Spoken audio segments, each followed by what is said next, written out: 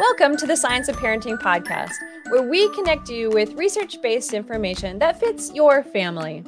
I'm Lori Cordles, parent of 3 in 2 different life stages.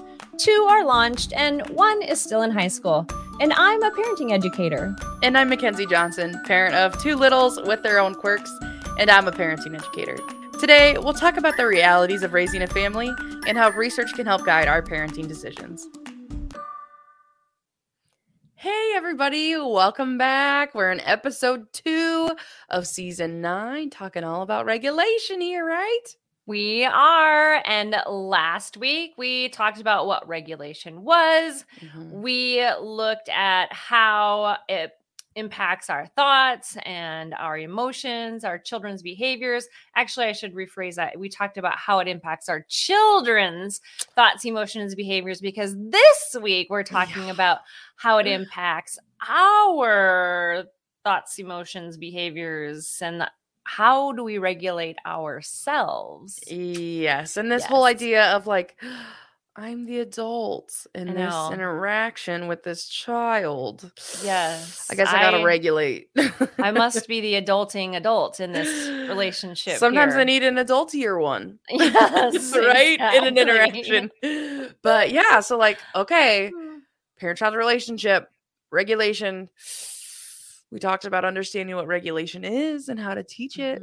And this week we got to talk about it for ourselves. So we can do it. We can. And we're looking at it through this handbook of parenting. It's really an awesome tool chest created and edited by Mark Bornstein. And we just have been utilizing it as a way to really sift through the research so that you can apply it to your reality. Yes. I love this book. It's such a good like summary of current research on a very like honed in topic. And so, yeah, Dr. Wendy Grolnick and colleagues talking about regulation. And I love it. It's awesome. Awesome. So this was mentioned. What we're going to do is talk about this whole idea of self-regulation, and it was mentioned in the context of infants, but we're actually going to expand this idea to all children because we really think that it does apply to all children. And the idea is that one common situation faced by parents is this need to regulate our own emotions when our child is, having the throwdown, as Barb Dunn Swanson calls it, or our child is distressed and our emotions are immediately coming into play, and how we help the child self-regulate really has to start with how we self-regulate. Oh, yeah. Yeah. And it's unfair, honestly, is the word that comes to mind. That this is a pretty specific, it's a pretty specific situation for parents. Like when I'm interacting with another adult and my emotions or my behavior or what, like my attitude and my thoughts start to like struggle, I get dysregulated, right? I usually just have to worry about me. But when I'm a parent, I'm all dysregulated and overwhelmed or tired or frustrated or whatever. And I'm experiencing that while I'm trying to regulate another human being, like trying to co-regulate or trying to help them get regulated. Yes. And that is wildly unfair, can I just say? Yeah.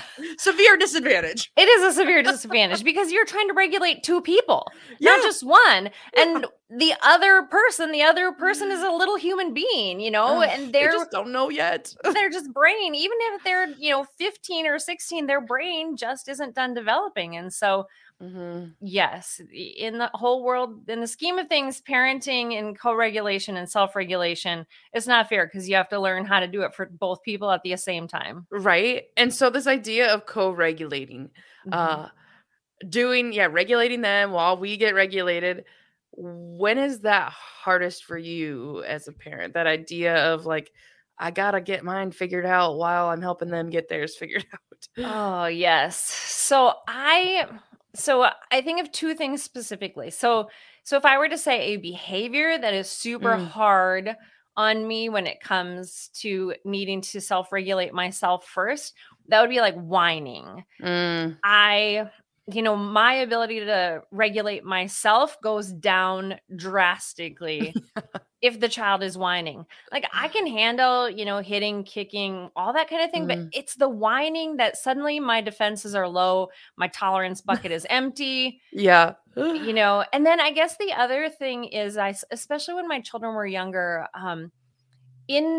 so I did some work at home before there was this work at home stuff, right? Yeah. And so if I was working at home on the clock and then my children were whining, I mean, that was like a double whammy. Yeah. Total double whammy, so given the context of what was it that I was doing, well, I was trying to complete my professional job, and then bring in the whining child, like self-regulation out the window. Gone. Yeah. She gone. Yeah. How about you? Oh, mine, when I was like, okay, what? No, it's not what is hardest or when, it's where. Where? Oh, yes. There you go. Where it's hardest for me? In the car. Oh, in the car. You're so stuck. You can't escape. Yes. And I honestly hadn't even connected those dots when we were talking through this, and you and Barbara were like, well, yeah, you can't get, like, you're in the car. You can't just, like, walk away. Yes. I'm stuck literally in a seatbelt. Yeah. So in the car, and there's something about the, like, split attention, which is kind of what you're talking about with, like, work and whining. Yeah, if they're whining in the back seat, if my children are, like, fighting, if they're, honestly, even if they're just crying because they're thirsty, like, which happens. Yeah. How does that always happen? But it's just like, stop, please stop. I need you to stop. Yes. The idea of, like, getting myself regulated, even if I'm not the driver. I mean, especially if I'm the driver, but even if I'm the, like, front passenger. Yes. I just needed to stop all of it. And so getting me, like, calmed and regulated enough to, like, help them. And I also can't physically, like, hold them. No. Right? I lose some of the strategies I would normally lean into. Oh, yes. I hadn't thought of that till right now, but yes. So in the car, it's really hard for me to do the co-regulation, and yes, especially, I mean, even if it's not, co-regulating together, it's hard for me to just regulate me even. Yeah. Something about that. And the sound. When you made that sound where you went, and I was like, oh, that's right. Barb said, it's like having to put your mask on first in the airplane, so then before you can help others. Yeah. That was exactly what you just did. Like, I don't know how to even put my mask on in the car so that I can help my children, right? Yes. And they're out the window. The physical car window is gone. Yeah. Like, gone with the wind. That self-regulation, and it's not. I have strategies I can tap into. Put that in my mind. I have strategies. But you're right. You just got a good drawer full of strategies taken away because you have to stay in your seatbelt. They have to stay in their car seats.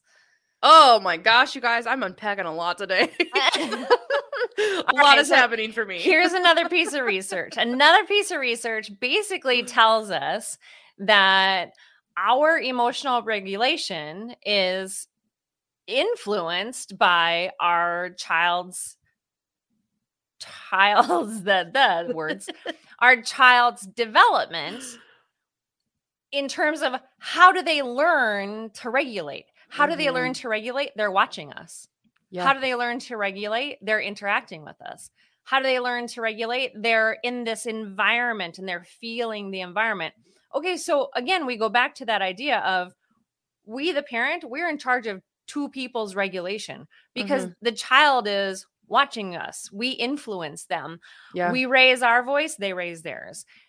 They're watching how we behave. We, kick the foot of the couch, they kick the foot of the couch, right? Yes. We drop that 4-letter word, they drop that 4-letter word. And so our regulation is being observed. We are modeling regulation.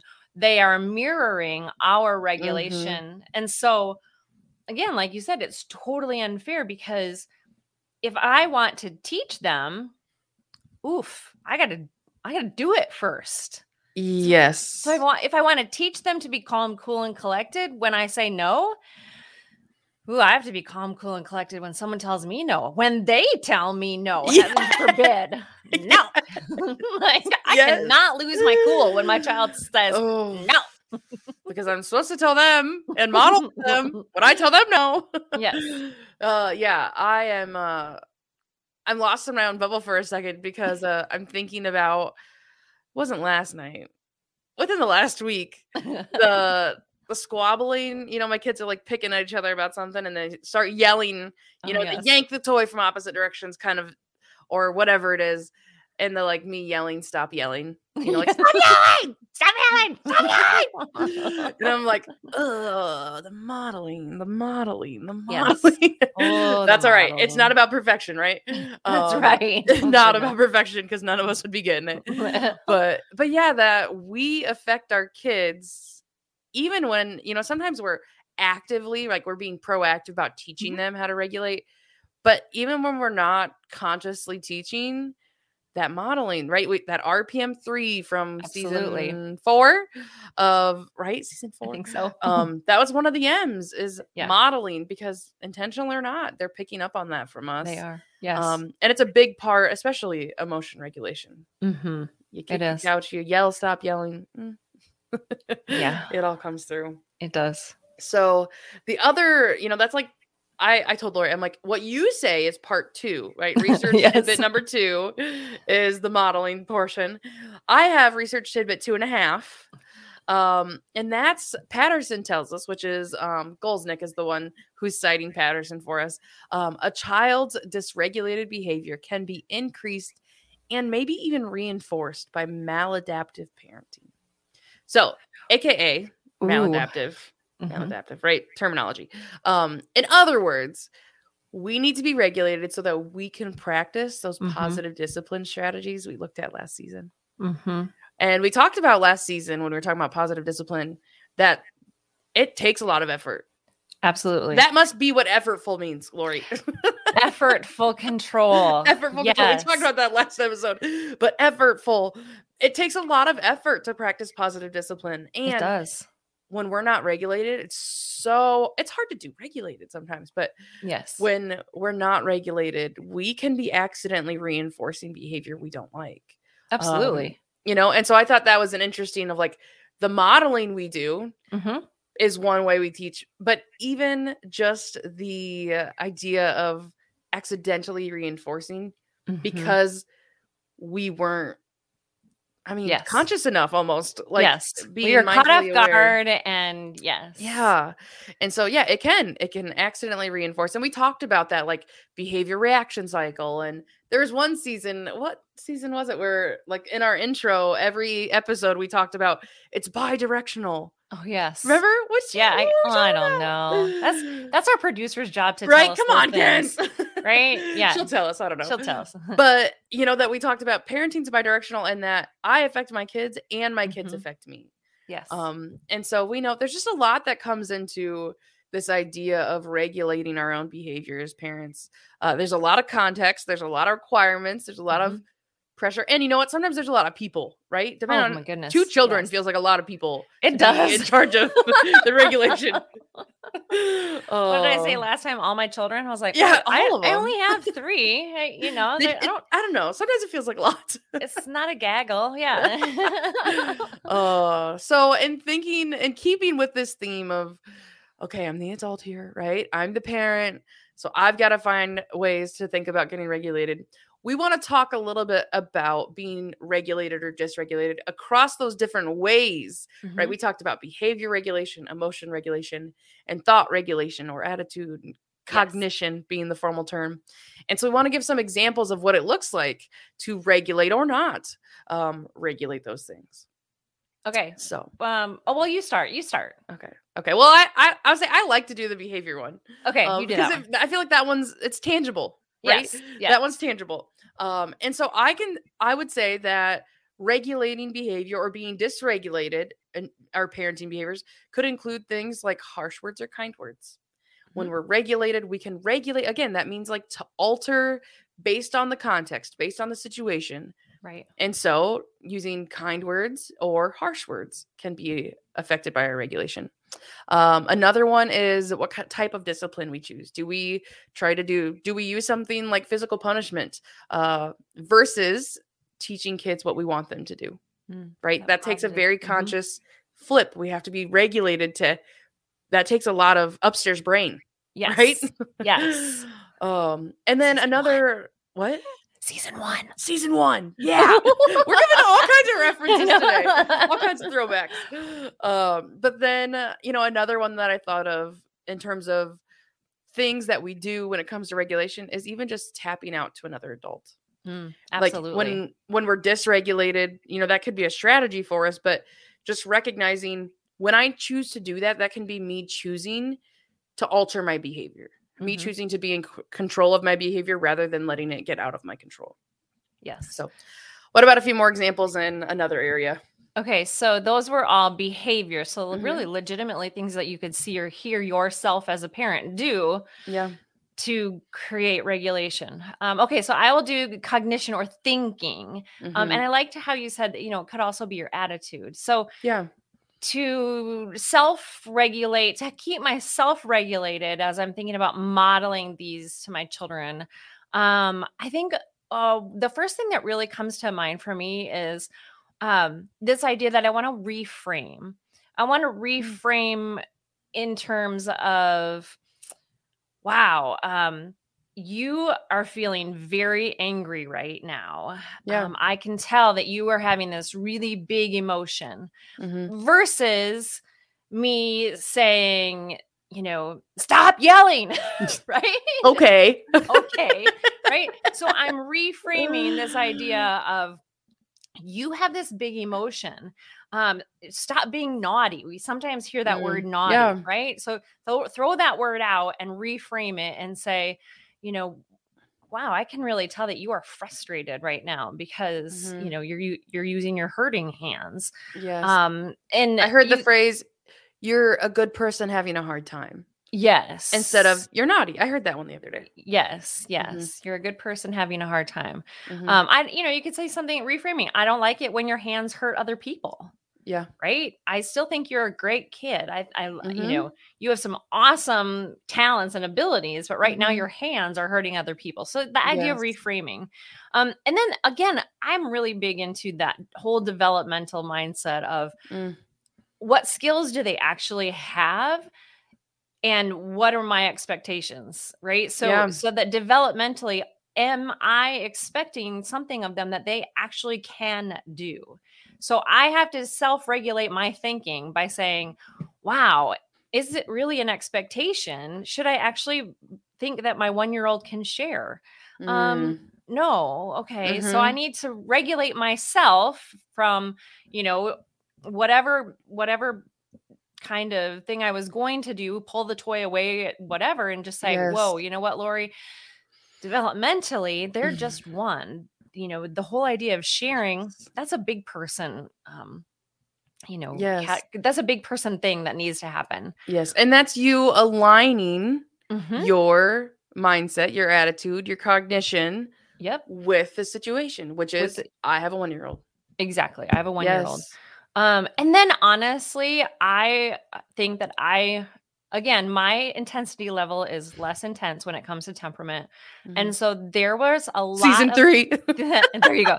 Nice. There was a lot of children's behaviors that I could ignore because my temperament it didn't run as hot. It doesn't run as hot. And so ignoring is a way that I completely use all the time to regulate my thinking. I'm just going to ignore it. They're trying to get my attention. I'm not going to give them attention for negative behavior. I choose to align and ignore this behavior. And that honestly, I do attribute that to my less intense temperament. I can ignore bad behavior like you wouldn't believe. Oh, yes. And so those are ways you're like aligning your thought process or your mindset or your attitude. Like, I'm going to align it to what's appropriate for the situation. Like, you're in control of it rather than it's dysregulated and it's in control. Exactly. Yeah. Oh, And love I that. should say I can ignore those annoying behaviors. Yeah. Right? The annoying ones, not And there's a difference, as parents. I mean, honestly, our values kind of decide this, like Barb said last week, but that what is annoying versus what needs to be addressed. Exactly. But that ignoring can be a helpful strategy. Exactly. Yeah. Absolutely. But it can take cognitive, like, I am ignoring this. I'm ignoring this. I'm ignoring this. this. I'm smiling. My my throat, chin, jaw and shoulders are all relaxed. I'm ignoring. Yeah. All right. Third category. All right. That leaves emotional regulation. And so I actually just wanted to give a few examples of what that looks like with different kinds of emotions. So I think we tend to think of some of the negative ones, but we want to start with some positive ones. We talk about excitement. As a parent, sometimes it's like, okay, don't look at them. They're doing it. Don't look, right? I even think like one of the first times my kids were pretty shy. And so venturing out to like play with another kid on their own, it was like, they're doing it. Okay. Yeah. I need to play it cool. Yeah. Play it cool. Right? Yes. But that is me regulating emotion. The context, if I want to support this behavior, I need to regulate that. Yes. I also think of even like pride. Like sometimes we're so proud of our kids, and sometimes we need to almost delay expressing that. I think like with teens or our older kids who maybe might feel like a little more embarrassed of something like that, you might be like, okay, I'm gonna tell them later. I'm not gonna, right? I'm not gonna make a big fuss about it. Yes. I think of like the yelling at graduation. Oh, yes. Some of my siblings would have been horrified if we had done that to them. Yes. But different ones we could. But anyway. And then, there is things like anger. Sometimes I am so mad in this moment and I need to choose to, whether that's just delay it or find a way to suppress it. But figuring out what does it mean? How do we need to align that with the situation? Exactly. And the other emotion that I thought of in parenting was fear. Ooh, yes. I think, a lot of us talk about like a mom's worst nightmare, a dad's worst nightmare, of something scary happening to their kids. And, how do we regulate that? So if our kids make a choice that feels super unsafe, sometimes the emotion of fear is what's dysregulated when we react so huge because we're terrified of what could have happened. Absolutely. But so there's different ways that we regulate emotion sometimes, right? Sometimes we delay it. Sometimes we suppress it. And sometimes we need to like, okay, I need to feel something, right? Yes. I need to respond a little bit. Absolutely. So it can be different, but there's all kinds of different ways, right? So when we're talking about this regulation as parents, right? Behavior, cognition, and emotion, lots of different ways to do it. And it makes me again go back to the title. I'm the adult here. I'm the adult here. Kind of rude that happened to me somehow, but but I have to be the adult here. Yes. Oh, yes. All right. Well, what are some strategies that we could use when it comes to these? Yes. And so all those different kinds of regulation, and there's actually one strategy in the literature across all kinds of literature, not just parenting, that really fits into this idea of regulation. And that is mindfulness. Right? Mindfulness. So we can use that as a strategy to self-regulate. There's different definitions based on what you're looking at, but it's basically like the awareness of yourself. This can be like physically, emotionally. It can be an awareness of yourself or of other people, right? It can even just be about being present, right? Mentally present. And so there is research actually back in the 90s that says that mindfulness can improve the relationship that we have with our kids. When parents practice mindfulness, it can improve our relationship. And so they have this idea of being mindful of our behavior, of our attitude, right? Of our thoughts, of our emotions. Oh, I love that. So when I think of mindfulness, it used to be kind of scary because I thought, I don't know. Like I'm not very good at meditating. Like the formal practice. Right? Yes. Yeah. And then I had to kind of relearn that that's not what it really means. What it means, that's not what it always means. Yes, is you just, came back into recognizing where you're at this very moment. So I don't know about you, but I can get totally lost in thought and not hear anything around me. Yes. At times, especially in the middle of a really long story that a child may be telling me, and I might start thinking about dinner or the email or right. And so the act of simply recognizing, oof, I'm thinking about dinner, and she just told me something about her friend Sally, and now I'm going to ask her what was that? Yeah. Just that act of recognizing I was missing for a second and coming back to it. That's mindfulness. Yes. That's mindfulness. That simple. It can be that simple. Yes. One that I've been kind of proactively working on is being more, people say like savor every moment. Okay, I don't savor every moment, but one that I've been, not all of them, especially not in the car, not in the car. But one that I have been trying to be more, I think I like the term like mindfully aware. Rather than like mindfulness. I don't know. Yes. I do practice meditation from time to time to kind of clear my head. But for my parenting, it's more about like, I'm going to be present in this moment.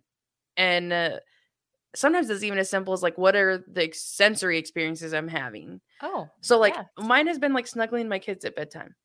So like, and it's not every day, it's not all the time, but like my son still wants to sit in the chair with me. So I'm thinking about like, he's warm. There's a little drool on my shoulder, probably, if I'm honest. But it's warm. It's the pressure and like the sweet stuff. Their head just fits so good on your like shoulder. And even like laying with my daughter like when she gets ready for bed, maybe I like smell the conditioner in her hair.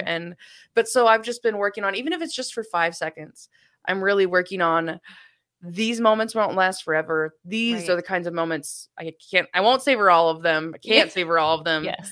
But like, this is one where I can be mindfully present of like, oh, this is sweet when we do this. Yes. And that's simple. Yes. Aware. Yeah. Aware. Exactly. And it's cognitive. It's what I'm choosing to give my attention to. Yes. What I'm choosing to give my attention to.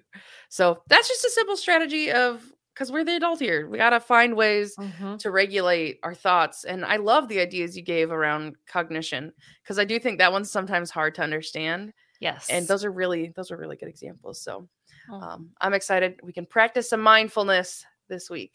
We can. So this season, we are talking about regulation. We've shared that with you. But what we're going to also do this season is bring our writer, Barb Dunn Swanson, in, because she kind of has, I love what Mackenzie said last week, a sweet spot for regulation. And so we just invite Barb back in this week during our Stop, Breathe, Talk time to share a little bit with you all who are listening or watching about us, the adult, having to regulate. We're the adult here. Yeah. Still. And what's good about that is what we always put first and foremost when we start with the science of parenting is parents are the first educators of their children, right? And as that first educator, then they take on that enormous responsibility of getting regulated first. Yes. Yes. So I'm going to follow up with you a little bit with a little bit of that research that Gralnick and her colleagues put forth. And you've mentioned it already, but then I'm going to see if I can ask you maybe for an example or two from your experiences. So the research talks about 4 specific things that if we as adults will practice, our children will be more likely to internalize and be able to begin to self-regulate. Okay. So one of the points is the environment. What's something in your environment that you could change that would help your child to regulate better? Is there something that you may have done in the past? Oh, turn off the TV. Okay. Oh, ding, ding, ding, ding, ding. I would say that's something in my environment that affects my regulation and my child's. Is Thank you. There's the extra sound, right? The TV sometimes is turn a part off of the our noise. environment. Yeah. Whatever the noise is coming from. Yes. Turn off the radio so I can see better? Yeah. Yeah. You're in the car and you turn the radio off so you can see. Okay, here's another one. Okay. Warmth. How do you show maybe additional warmth in the heat of the moment when you both may be feeling dysregulated? What is a way or a strategy you can show warmth? Okay, so I really sometimes make it a practice to think about my hands being down at my side or my palms being up, so that it's a subtle cue of I'm open to what you're saying. I embrace what you're saying. So my arms might be down a little bit apart, my palms might be up, and I may be inside going, oh my goodness, I cannot believe what they're saying. But my palms and my arms are open to say, I'm open to warm conversation with you. How about that? Thank you. That is really good. I love that. That's so funny you mentioned your hands, because mine is like, okay, driver's ed teachers of the world, don't listen. Because I'm in the car again. But I will literally sometimes reach back to my daughter's seat and just hold her hand. Like, I can't think, I can't talk to you. Like, I can tell you're having a hard time. And and just for a minute, and that's what I can offer. And, not always in the car. Sometimes it's just like, you're having a hard time and I offer to hold your hand. Yes. Or to help you up. Or I love that. So just like a little physical touch sometimes is how I offer that extra warmth. Yes. Love those explanations. Okay. Here's another one. Okay. Involvement. Again, we're looking at the research tells us these things I'm pointing out here, if we do these with our children, more likely they are to be able to regulate and internally regulate. So involvement, how do you get more involved, or what can you do that allows them to be involved? I was a Girl Scout troop leader for a while. Yeah.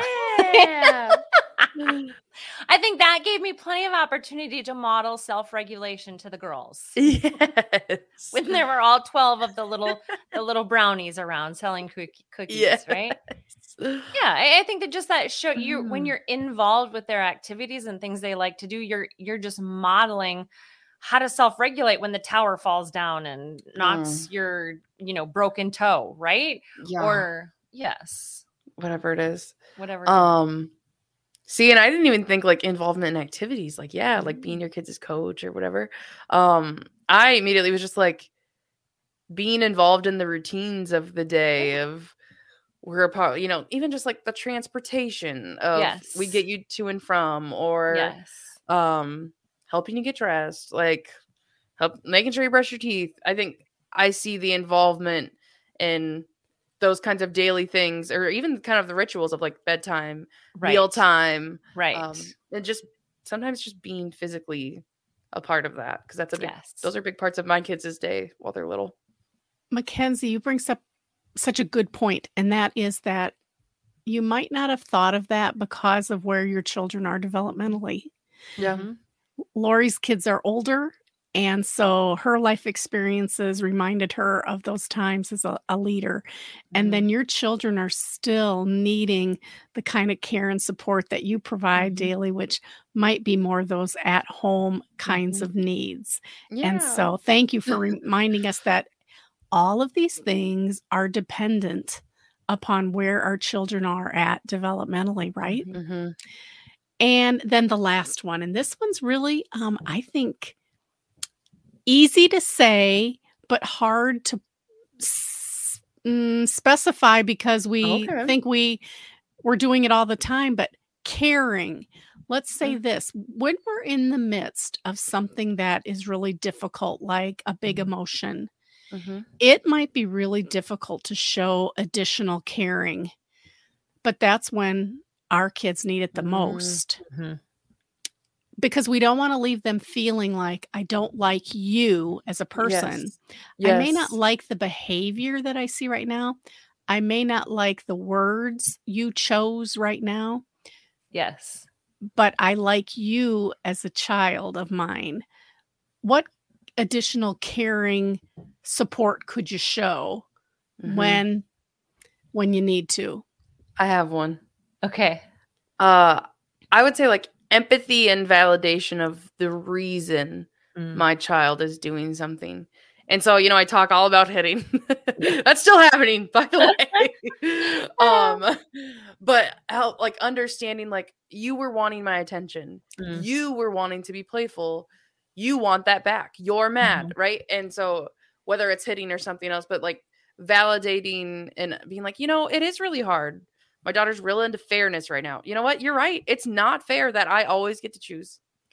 It's not fair that I always choose which direction the car goes. That is unfair. But validating that, like, you're right. And that their reasoning can be, is valid, even if the behavior is not acceptable. Yes. So that's one way I feel like showing caring in the midst of it. Okay. So I was thinking, I'm thinking of sporting events. When children maybe are on the losing end, or they didn't get the spot that they wanted, they didn't get to play as much, they didn't, and you as the parent recognize that, you heard their attitude on the bench, or you heard you saw that they were really struggling and the shots weren't going in, and so they were replaced. And so that whole idea of caring a little extra, even when it, is totally valid. Yeah. They missed curfew, and yes, fair,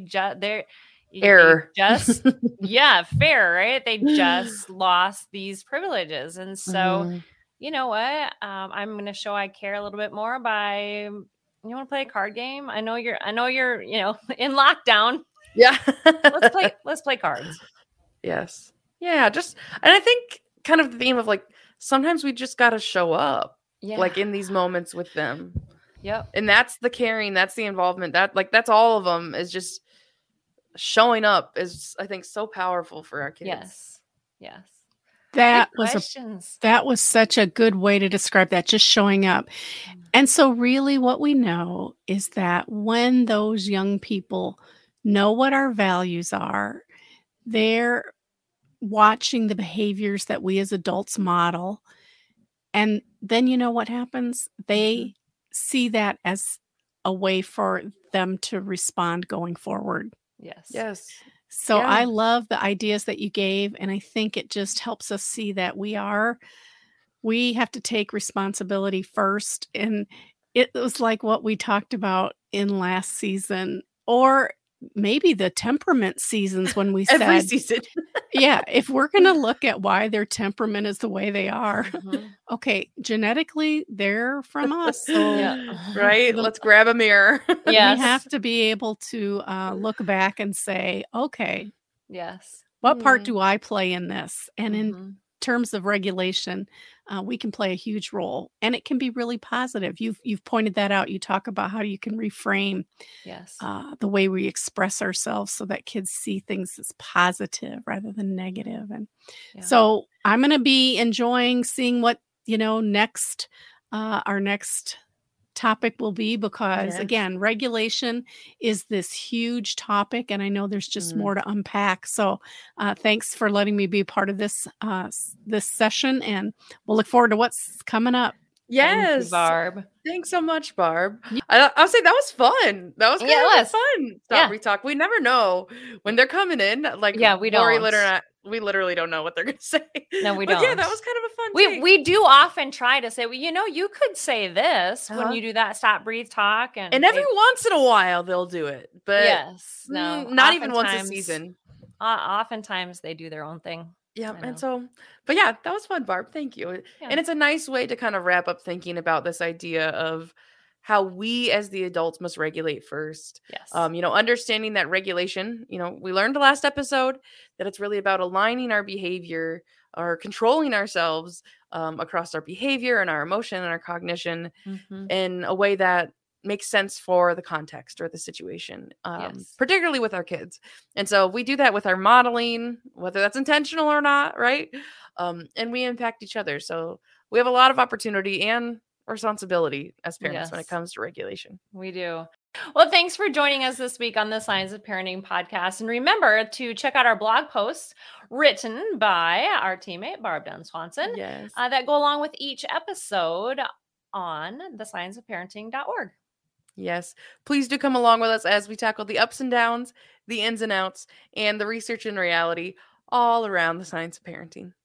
The Science of Parenting is hosted by Lori Kothals and Mackenzie Johnson, produced by Mackenzie DeYoung, with research and writing by Barbara Dunn-Swanson. Send in questions and comments to parenting@iastate.edu and connect with us on Facebook and Twitter. This institution is an equal opportunity provider. For the full non-discrimination statement or accommodation inquiries, go to www.extension.iastate.edu/diversity/ext.